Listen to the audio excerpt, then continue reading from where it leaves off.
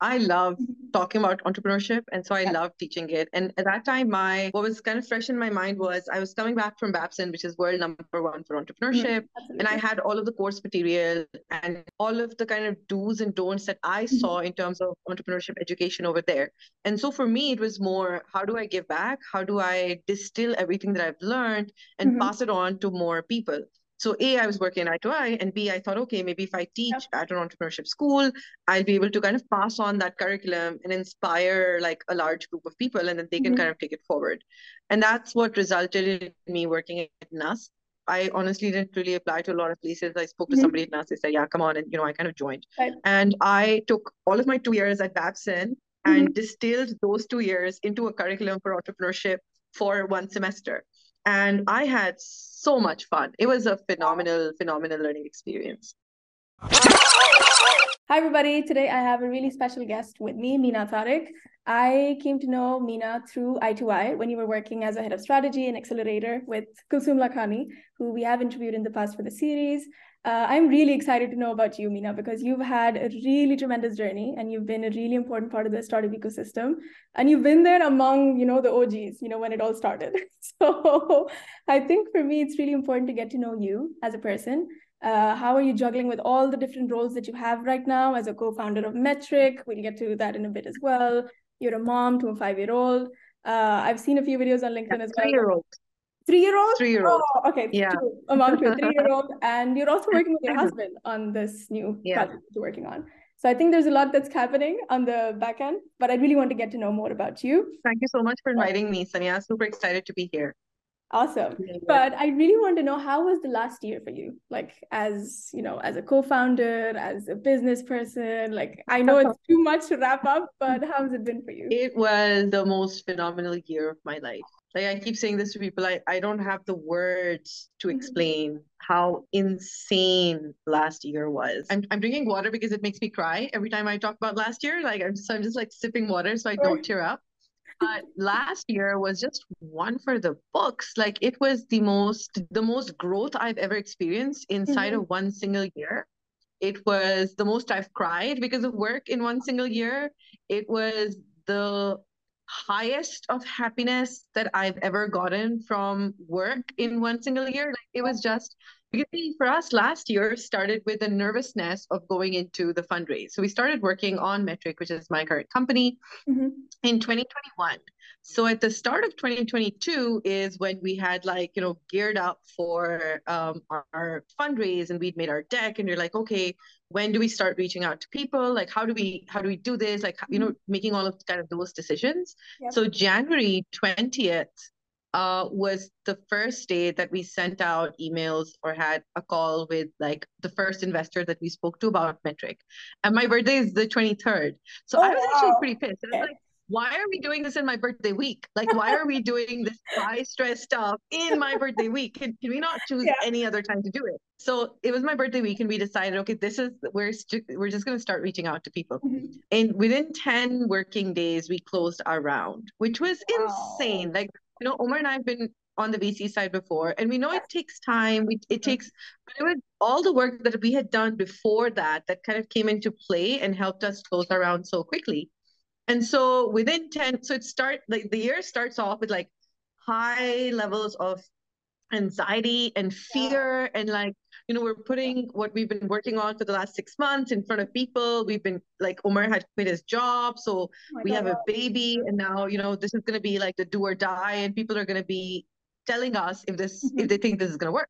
So it's a very vulnerable position to put Yes, yourself in. absolutely. So that's how it started. And then towards the end of January, like by the end of January, we Mhm. had raised our round, which was, and we were oversubscribed. People were trying to give us more money than we wanted. Oh my And people God. were like just emailing us at that point saying, I would like to get in if you have allocation, we'd like to invest. If you have allocation, we'd like to Mhm. invest. And we were in the position where we had to actually say, no, we don't have an allocation anymore. And that was also really hard because Mhm. it's so hard to say no to money that's coming in, right? So we Yeah. had to kind of make those decisions at that point.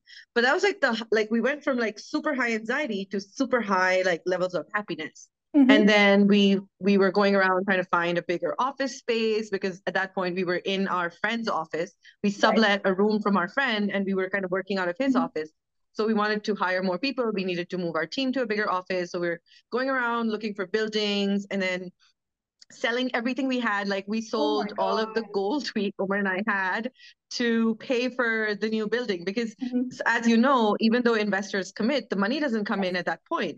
So investors committed in January, but the money didn't come in until like March, right? So between January and March, we had to put in the down payment on the building and like pay for ACs and everything else. And so we sold off all the gold we had and actually even my mom's gold to pay for everything so that like we said we paid back as soon as the company got money, the company would just like pay it back. But that's what was happening in reality on ground, right? And so we went from high nervousness to high excitement. And then when we moved in, we went straight back to high nervousness and high anxiety again because now we were in this office space. We had to hire people. We had to get the new version of the app ready at the same time. We had to build teams. Like we had to hire people and build processes at the same time. People that were coming in needed to be told what they needed to be working on. Sorry, how many people did you have in the team at that time? We were about 5 or 6 people at that time when we started off. And then in February onwards is when we really started hiring because then we had money to pay people, right?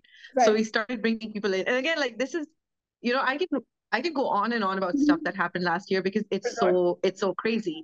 We were trying to hire people and people wouldn't join us because they didn't know us. They're like, what company, what metric, who are you? So why would we this is too high risk? So Omar and I thought that the first person that we should hire should be an HR person, like a people person. And then that person will take over recruitment. So we don't have to kind of go on LinkedIn and email people and message people. So the first person we tried to hire for was the HR person. We offered 5 different people that role. Like we actually gave offers to 5 different people who turned it down. Essentially, it was too high risk. The money we were offering was too little, and nobody had heard of Metric. People didn't want to leave like jobs at the Poverty Alleviation Fund and like government and big banks to come to a startup. So we went from having to convince investors that we were credible to having to convince employees that we were credible. And I'm not going to go on and on about these, but I have so many examples of like the stuff that happened last year, which just takes you, how they say in startups, the highs are high and the lows are low. It's like, it's this swinging kind of pendulum. And there is so much fatigue that comes from constantly switching. Context switching is what it's called, right? Switching contexts all the time. So I'm thinking about fundraising, talking to investors, and then I'm thinking about the product, I'm thinking about the tech, and then I'm thinking about employees and hiring, and then I'm thinking about people management, and then I'm thinking about organizational growth, and then I'm thinking about marketing and product marketing and the growth. So it's like you're just constantly going from one topic to the other. In the space of an hour or 30 minutes, you might have 5 or 6 completely different conversations, and some might be super awesome and some might like seriously suck. So that was last year, Sanya. I swear to you, I'm holding myself back from telling you all of the stories. You should come over for coffee someday whenever you're next in Islamabad, and I will tell you what last year. I would love that. It was insane. It was insane. Oh my God. But I think, Meenah, it is so credible though, because if I understand correctly, and feel free to correct me if I'm wrong. So you started Metric in August 2021. Is that correct? June, July 2021. Yeah. June or July 2021. You got the funding in January 2022. That is amazing. I mean, hats off for that, first off, honestly, because I mean, just few months in a new product, completely, I mean, while you're talking with the rest of like say, 5 to 6 people in the team. Yeah. And then getting a funding of because you did manage to raise $900,000 for Metric. Yeah. 900 something, nearly million, So and this is why it happened, and this is kind of like what you were saying right at the start about what is the kind of pieces of advice that people in their 20s should be kind of looking out for. I think it is that fundraise came 6 months after we started Metric, but it actually came 10 years and 6 months after I started working in the startup ecosystem. Wow. So, you know what they say about an overnight success, right? Like it's not those 5 or 6 months Mm-hmm. that resulted in us raising or being oversubscribed in 10 days. It is actually the decade of work that we've been doing in front of all of these people, with Absolutely. all of these people, that resulted in them saying, you know what, whatever it is that you're working on, Mm-hmm. we'll write you a check. And actually, for us, like that's what was going on. Even in January, Mm-hmm. people had been raising, people had been reaching out to us since before we opened our round. People started reaching out to us in September, October, saying, "Hey, we've been hearing about you working on something. What is this thing? Can we get on a Mm-hmm. call to discuss?" And Wow. again, that's because of the work that we had done before, right? Mm-hmm. And that's what I think Umar and I have both realized about our careers overall. We Yeah. didn't make a lot of money in our 20s. You know, we Mm-hmm. were we were actually laughing about it. In our Yeah. 20s, we hustled real hard. We were doing 5, 6 jobs at the same time. We were working overtime. Whatever we were doing, we gave a lot of our heart and our soul to Yep. it. And we did it for the love of the game. Like we were excited. We worked on things we were passionate about. We Mm-hmm. worked on things we really wanted to be working on, Wow. and we made sure that we did the best we could. Mm-hmm. So then, when we shifted and decided to do something new, all of the people that had worked with us in the past, who know how we operate, who know exactly how we execute, who know what our strengths are, right? They're the ones who wanted to join us at that time. So in our 20s, we just worked really hard and hustled really hard. It is Wow. in our 30s that we Mm-hmm. started to make money, that we Yes. started to see those kind of growth results. Mm-hmm. Omar was saying the other day, his growth has been like, you know, that the hockey stick growth Yep. curve. Mm-hmm. If you chart his salaries, you will actually see like dot dot dot dot dot, and then grrr. Wow. Yeah, that's the kind of growth we've had because we put in that work early on. So Mm-hmm. your 20s are for building your credibility, your brand, Mm-hmm. your expertise, your mastery. It is for showing that you're an executor. Anybody that is going to be somebody who's good at execution will Mm-hmm. always find work, will always get a job, will always Mm-hmm. be hired, will always be someone that people will take a bet on. So I think, yeah, for us, it's not, it's not that, oh, we raised our funding in 10 Mm-hmm. days. It's actually that decade plus those 10 days that people had Mm-hmm. seen us. I don't know if that makes sense to you. It makes a lot of sense. And it's actually so beautiful that you bring in that context to this conversation, because like you mentioned, it's never an overnight success. And I'm so glad that you're saying it, like in terms of, and it's absolutely true. You do have a decade-long experience and you've helped and worked with so many people in different organizations. And maybe we can get to that as well, because Meenah, I would really want to know, for me, for example, I do know that you were at I2I before. So I do want to understand, Mhm. like, how has it been for you working in different spaces, like building those roadblocks and building those, like ecosystem for different other people. And now you're on a space where you're starting something of your own. Like, how has that shift been for you? Like being an ecosystem builder and now being someone who's just starting. So for me, entrepreneurship has always come first. Right. So there is a why, and like it's very easy to look back and Mm-hmm. connect the dots, right? Yeah. So all the work that I've done has been in service to this cause. Yeah. And this cause isn't just, it's not that I kind of looked outwards and said, oh, this is what I want to be working on. Mm-hmm. It's actually something that started off very early on when I was super young. I think I started selling stuff when I was like 6 years old. Wow. But even early on, if you look at the context within which I grew Mm-hmm. up, women around me were not very empowered when I was growing up. Like, the mohalla that I was working on, Mm-hmm. the community that I was working in, growing up in, there weren't really a lot of choices, and women didn't really have a lot of agency or a lot of choice.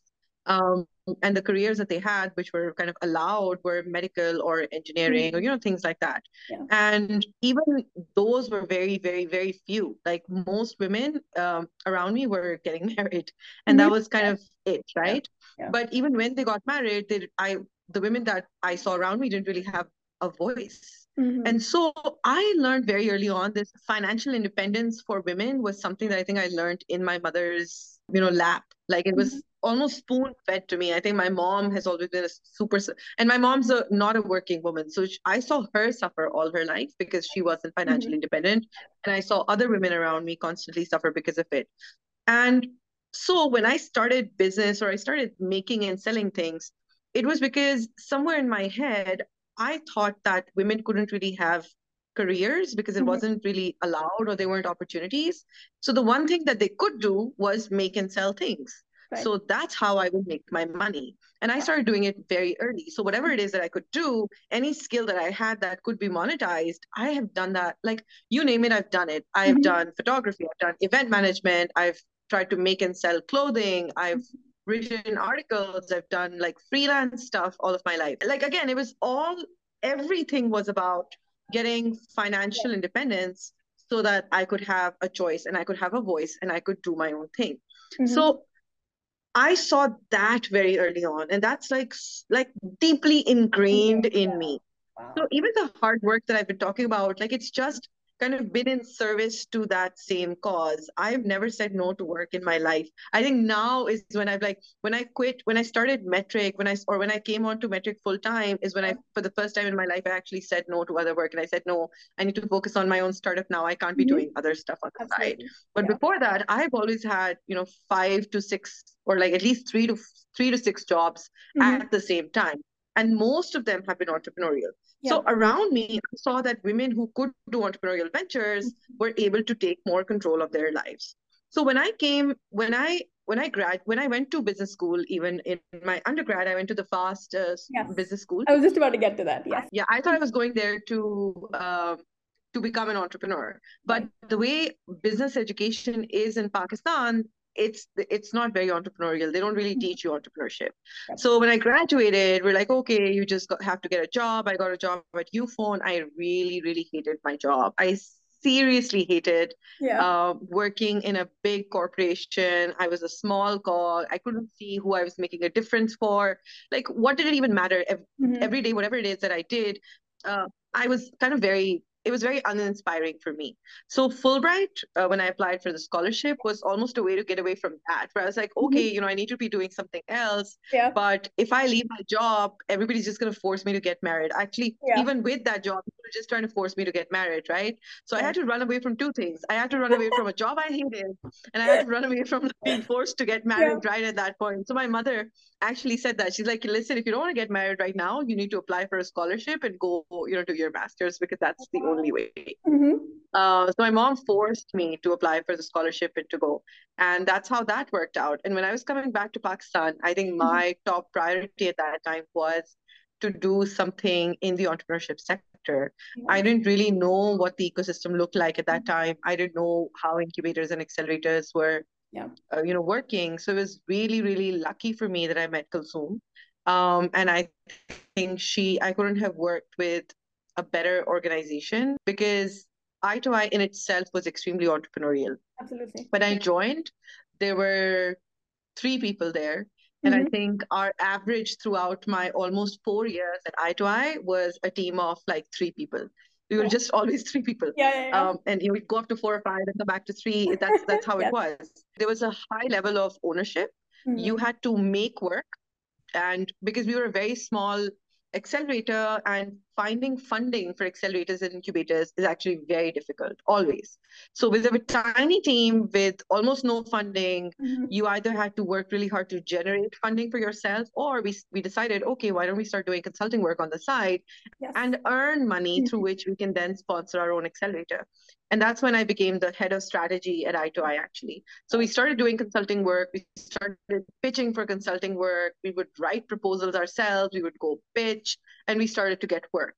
So the Mhm. 4 years that I spent at I2I, we were able to, I think we got like by the end of it, we were starting to get much, much larger projects. Like I Mhm. think double what I2I had been getting in the past. We were able because it was a very like deliberate approach to, okay, now we're going to start becoming a consulting company instead Mhm. of just depending on grants or external funding. So in itself, all of that process was very entrepreneurial. Plus, when you work with entrepreneurs, you are just Mhm. constantly inspired. That's true. Uh, That's true. Entrepreneurs are people who are very passionate. Mhm. And when you interact with people who are passionate, it inspires passion within yourself too. So Wow. I loved it. Like it was Mhm. just, I think my 4 years at I2I, I think I poured my heart into the work that I Mhm. did.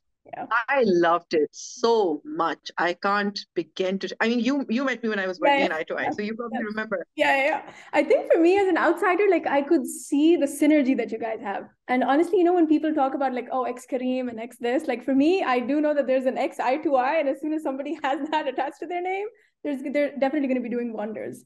I don't know what it is, but No, there's like amazing like energy and the way that you guys work together and the ideas that you guys bring to the table and the impact that you obviously create. I think it's amazing. Absolutely. Zoom inspires that kind of passion in people. Absolutely. But in that sense, like I really want to understand, Meenah, like how have you now like trickled down that sort of an effect to Metric? Because I was going through the website and I was like, yeah, these values of the company seemed like completely outstanding to what I've seen before.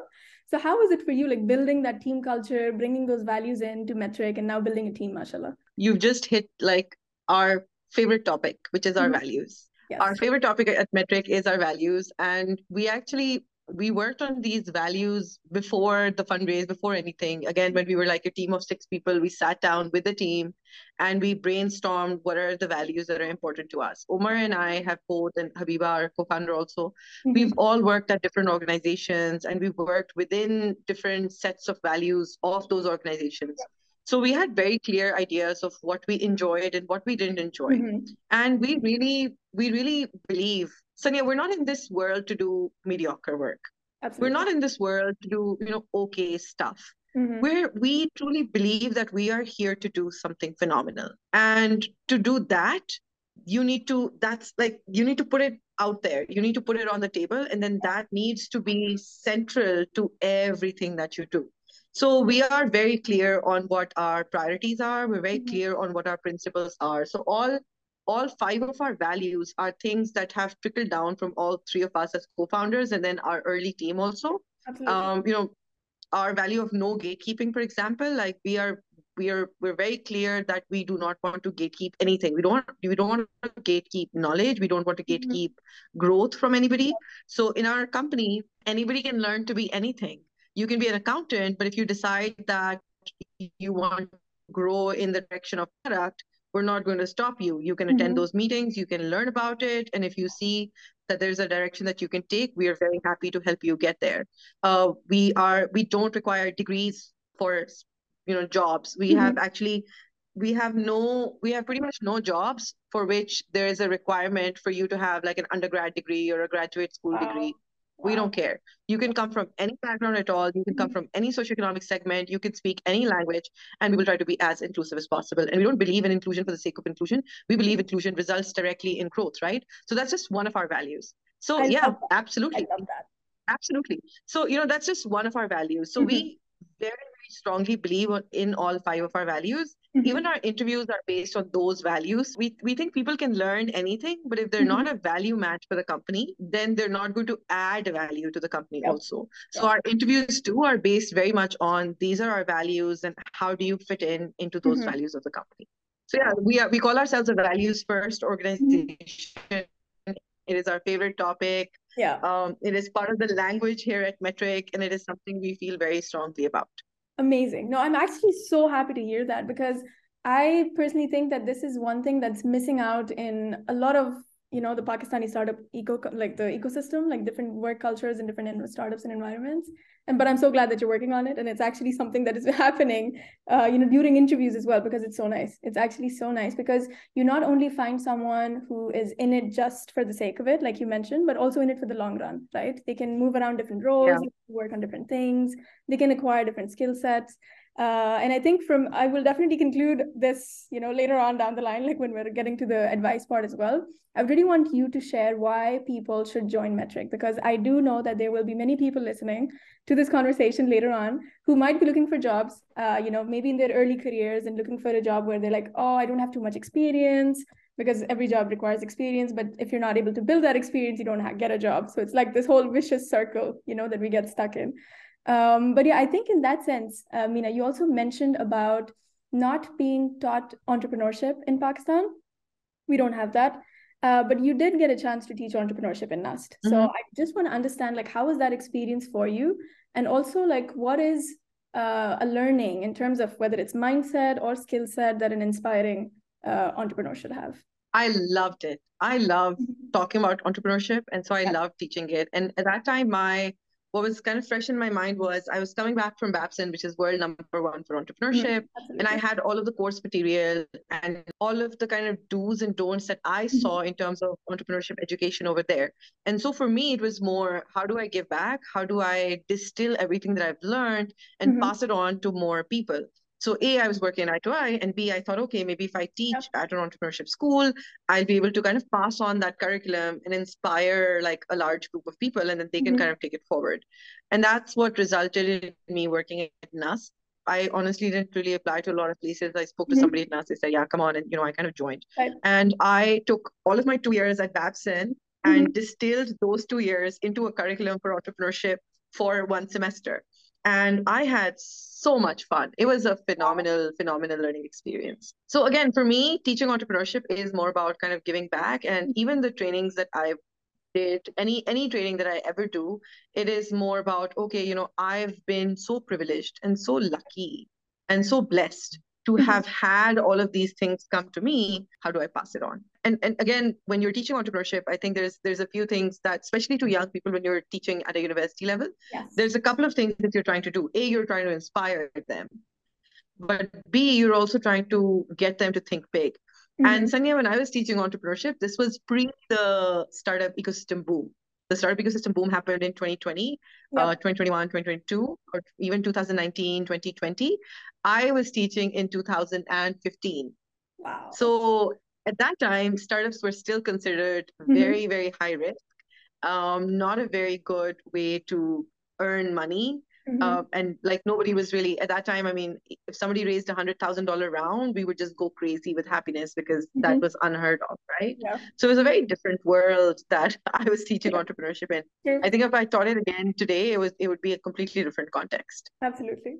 But if I were to understand in terms of, passing on knowledge, and I think if there's one thing that I do hear in your conversations a lot, Meenah, and it's really nice, is that how, let's say, for example, your mother passed on, that financial independence and different values to you. And then how, in terms of no gatekeeping, that is a value at Metric. And also in your personal journey, there is no gatekeeping, like passing on that knowledge at Nust or passing on that knowledge in different ecosystems that you've been a part of. I really want to understand, like, you do have a daughter and you're also, working with Yeah. your husband as a co-founder. So I really want to understand, like, what is something that you want to pass on to your daughter, and what is the future or the ecosystem, like this whole, like a space that you want your daughter to grow up in as a value. For example, your mother passed on financial independence to you. And of course, that was the need of the hour, because back then and even Mhm. now, I think at least we're growing in the right direction, right? Yeah. So what is Yeah. something that you want to pass on to your daughter? I think financial independence is you're right. It's going to be something that becomes a Mhm. norm more or Yes. less. Because in an economic crisis, you need more bodies working, and so more and more people are going to not only allow women to work, but actually push Mhm. them to work. Yes. Because you can't have like 50% of your population not being Mhm. productive in a more, kind of capitalist Yeah, way, yeah, I yeah. guess, Yeah. in society. Yep. So they've been productive in social ways, but not really like productive in terms of industrial capitalist ways. Yep. And in an economic recession, more and more people are going to want more people to be earning and contributing. So Absolutely. I don't think it's going to be a very long time before, women are just, it's going to become a norm. It's not Mhm. going to be a question anymore, even in Yep. our country. But for Mirana, I think another value of ours at Metric is doing epic work, which is kind of linked to what I was saying before, that you're not on this earth to do mediocre stuff. Yeah. And so I think that's what, if I inspire her to do one thing and it's that, I think Wow. I will be very happy. I love Because that. again, it is connected to what I just said about, if you believe that you're here to do phenomenal work, you will try to work in that direction, Yep. and you will never have to fear being not having enough money or like any of those things, because I have very rarely seen people who really do phenomenal work not get Mhm. somewhere. Like it's been very rare that that has happened in the people that I've seen, and I've seen Mhm. people from very kind of like socioeconomic places which were really tough for them to get out of, but because they continue to do great work, they were able to make something of themselves. So yeah, I think that's the one thing that I would want to kind of inspire her to do, to believe that she's on this earth, that she has a greater purpose, and that, to fulfill that, she has to put in the work and the energy and the effort, and inshallah, she will get the reward. I love that so much. Oh my God. I hope she's watching this, when she's at her 20s as well. And Yeah, just looking back yeah. and I will put this in the required watching list for her. oh wow. But Meenah, my last question, since we're almost out of time as well, what is your advice to people in their 20s? You have worked with 20-year-olds, you've taught them, you've been around them, you were once one of them as well. So now coming to a point where you are at a point where you're contributing, giving back to society. As a founder, as someone who is building an ecosystem where people can now, like giving employment to people as well. I think it's a very powerful role to have. You're also an investor, so you do give back to startups every now and then whenever you get a chance. And knowing you, I know you'll continue to do that. But what is your advice to people in their 20s, starting off their careers? We're also, in an economic downturn situation right now where people are losing their jobs as well. So I would really want to know, what is your advice to people, whether in terms of entrepreneurship, if somebody wants to start off, their own thing, or they want to get a job. So yeah, if anything you can talk about. The one investment, or the greatest investment that you can make, is to invest in your own selves and in your own personal growth. Yeah, it is by far the best investment that you can make. I spoke about this in a like TEDx Yes, talk that I was I invited was to give. just about to say I'm going to link it. Sanya, when I was growing up, I was so worried about being a generalist. Like, I can't begin to tell you like how much imposter syndrome I've had about who I am or my skill set. I don't have a technical background. And when I say technical, not even like a tech, like not even an accounting, like I don't have a hard education, knowledge, skill set background. Everything I've studied is like the soft stuff. People have always been looking, and I think even maybe now they look down on the BBAs. They're like, what BBA mein kya, what do they even teach in BBA? You're just a BBA. What are you talking about? Like, we're chartered accountants, we're engineers, we're XYZ. And so I constantly thought, okay, maybe I need to do another degree. Like, maybe I should have just become an engineer. Maybe I should have just become a chartered accountant. Maybe I should have done something else. I'm such a generalist. Where am I going to fit? Where am I required? But if you keep on doing those things, you build your circle of expertise over time. So there's two things I think that you can do in your 20s. One is to invest in yourself and do many things. Try many things. Don't try to limit yourself too early on. But two, whatever you do, try to do it the best possible way that you can do. Like, try to do it at a global level.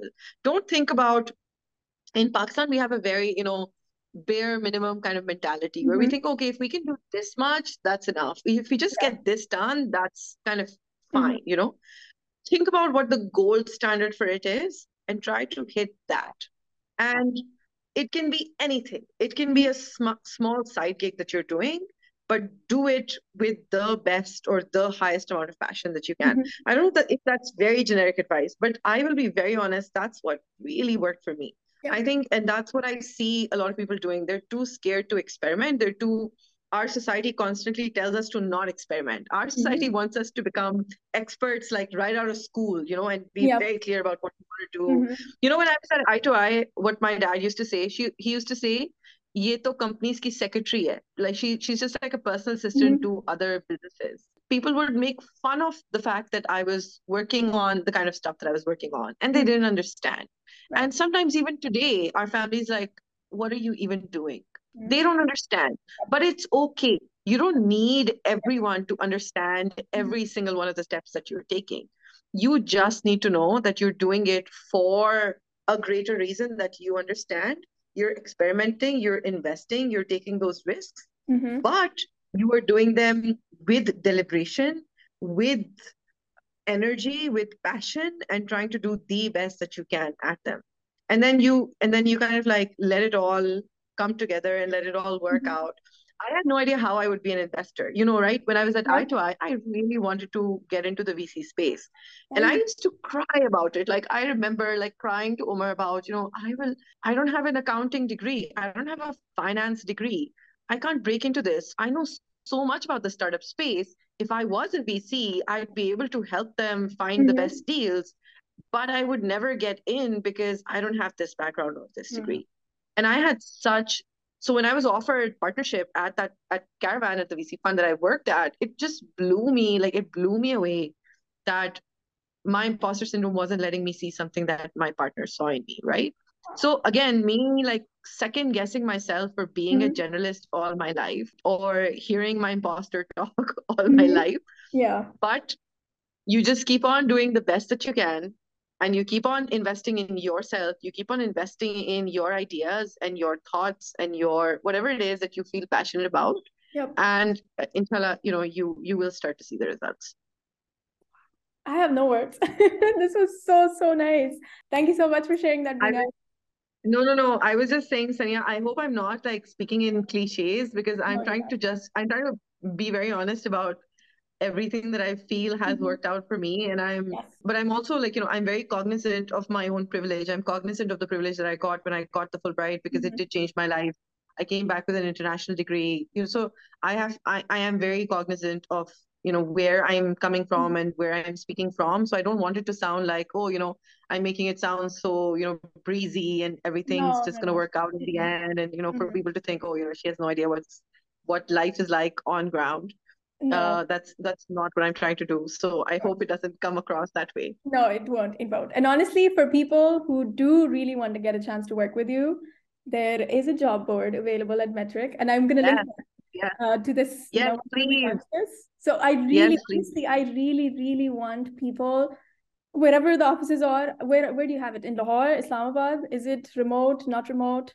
Yeah, so we have our offices in Islamabad, but we hire people from all over, and you Amazing. can be Okay. anywhere in the world, and we'll figure it out.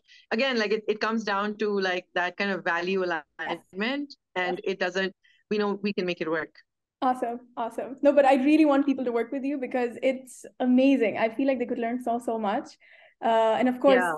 And just I continue want learning. I want everybody that's watching to also pray for us. We're going to go into our next fundraise, inshallah, very soon. So Oh, wow. again, that kind of like cycle that I just told you Yes. about. And now we're going to into fundraise in 2023, which seems to be the Oh toughest my year God. to ever fundraise. Yes. And you kind of hear about like the economic crisis and everything that's kind of going wrong, and people are Mm-hmm. finding it really hard. A lot of people aren't investing anymore. A lot of funds aren't investing Yeah. anymore. So Mm-hmm. it's actually like the levels of fear are probably higher than before Mm-hmm. because of all of this external environment. Yes. But on the other hand, our belief in Metric is actually stronger than before because when we were fundraising last year, a lot of it was based on assumptions. We said, yes, we will make this and then this will Right. happen. And then we saw it happen. Sanya, when we launched Metric Yep. in June, 1st of July, I was looking at all of our data to write down an investor update. And I saw that we were being used in 30 countries. And I Wow. was like, what? Maybe there's like a mistake that I've made because we're Mm-hmm. Pakistan only right now. So what is Yep. going on? And I kind of went over and over and over again, kind of rechecking, rechecking, rechecking. So within 30 days of launch, we were being used in 30 countries. Over the next 3 months, we were being used in 70 countries. We had crossed $1 million in transaction volume, which is Amazing. like transactions people are putting in. We'd gone viral. And that in itself is a responsibility, It is is. how I see it, right? Mhm. Not a lot of people will ever get the opportunity to work on something that is life changing for Mhm. business owners globally. Absolutely. We've not advertised outside of Pakistan for people to find us in countries that I will never be able to visit will have people using something we worked on. So see, I told you I like cry at the drop of a hat every time I talk about this stuff. But that's how strongly we feel about it. Yeah. That's how we kind of look at it, right? It is such a privilege to do what we're doing. And so, now we're going into fundraising with like these fears about our external environment, Yeah. but also kind of armed with the knowledge that what we're building is really needed and Absolutely. what we're building actually works. Yes. What we thought would Mhm. happen, what happened was beyond even our own wildest imaginations. So it's kind of weird to be in this situation. And I want Mhm. everybody to pray for us and pray that inshallah it goes Inshallah, inshallah. as well as it did last time around. I mean, no, I am so happy. And honestly, I can just feel the passion, through this little screen. I mean, I'm just like, oh, this is so amazing. But thank you so much, for just sharing your journey, sharing all the amazing advice that you've had. And I really, honestly, I hope that one day, part 2, we can do again after you've raised it around, because I would really want both you and Omer and Inshallah. the little one as well to join, a little episode where we can talk about, Yes. how the relationship, the dynamics have, like how you guys invested your time in that, along with, other Done. that you've made. That would be amazing. Absolutely done. But thank you so much. Done, Thank you so much. done. And let's meet up whenever you're next in Islamabad. For sure. Absolutely. Thank you. Thanks. Okay, wait, one last thing. First off, thank you so much for listening to this whole episode. If you are listening to this, that meant that you actually heard the whole thing. We do post weekly content on our podcast every Thursday, so don't miss out. If you like what you hear, please share your feedback. This helps me to learn, and this helps me to make this better every day, every week. Also, I do see a lot of you listening to this podcast from around the world. Please give us a follow and rating to our channel on Spotify, Apple Podcast, and also subscribe to our YouTube channel. If you're someone who's more into reading content than watching or listening, then we do have a newsletter, a weekly digest that goes out on LinkedIn for free, of course. And we recently crossed 1,000 members. Feel free to join us.